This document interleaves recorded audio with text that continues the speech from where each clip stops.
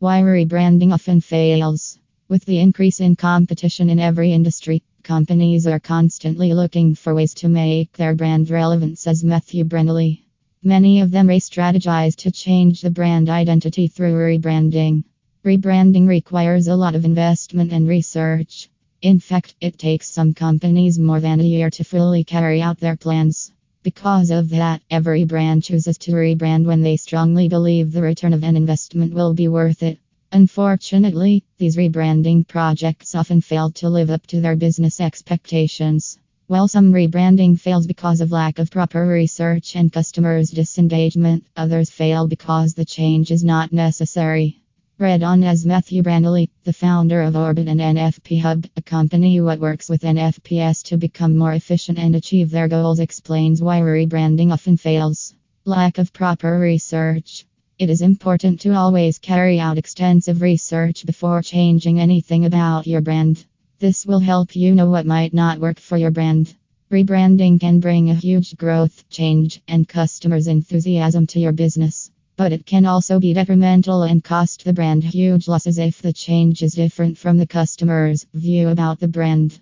Extensive research will also avoid cultural and spiritual faux pas. Analyze your target market, know your competitors, and understand how customers perceive your brand. Understand the impact of rebranding on your customers' feelings and analyze what their attitude will be towards it. This is important because many customers already have deep emotional bonds with your brand, and rebranding can hurt their feelings, Matthew Brennelly advises. Using the wrong strategy.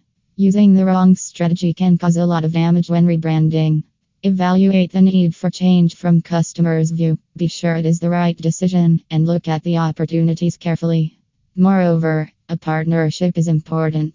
Therefore, you need to work with the right agency. Work hand in hand with your partners and be sure they are very objective, experienced, and committed to getting you the best result.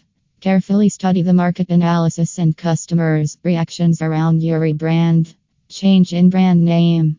The name of a brand is valuable, and it represents what the brand stands for. Changing the brand name can often cause confusion, and many customers might not recognize your brand. Matthew Brennelly says. It can also lead to poor search online results. Brand's name captivates customers and they are used to it. Therefore, it is important to make sure there is a unique story behind the new name and your reason for changing to it. You also tell your customers how the new name will benefit them and where the change is leading the brand to. This makes it more relatable and also benefits your brand. The change is not necessary.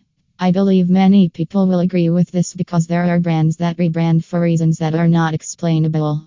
When you look at the rebrand, you realize it's just a total waste of time and resources because it has no value and doesn't change anything. In most cases, many brands rebrand not because they need to change but because of change in administration. The new board just wants to put out something different to prove themselves without considering the customer's view. Focusing only on the logo. We all agree logos are very important, but a successful rebrand is more than changing the logo. Many brands make a huge rebranding mistake by focusing and putting their effort only on the logo. Rebranding should represent brand uniqueness and what they represent.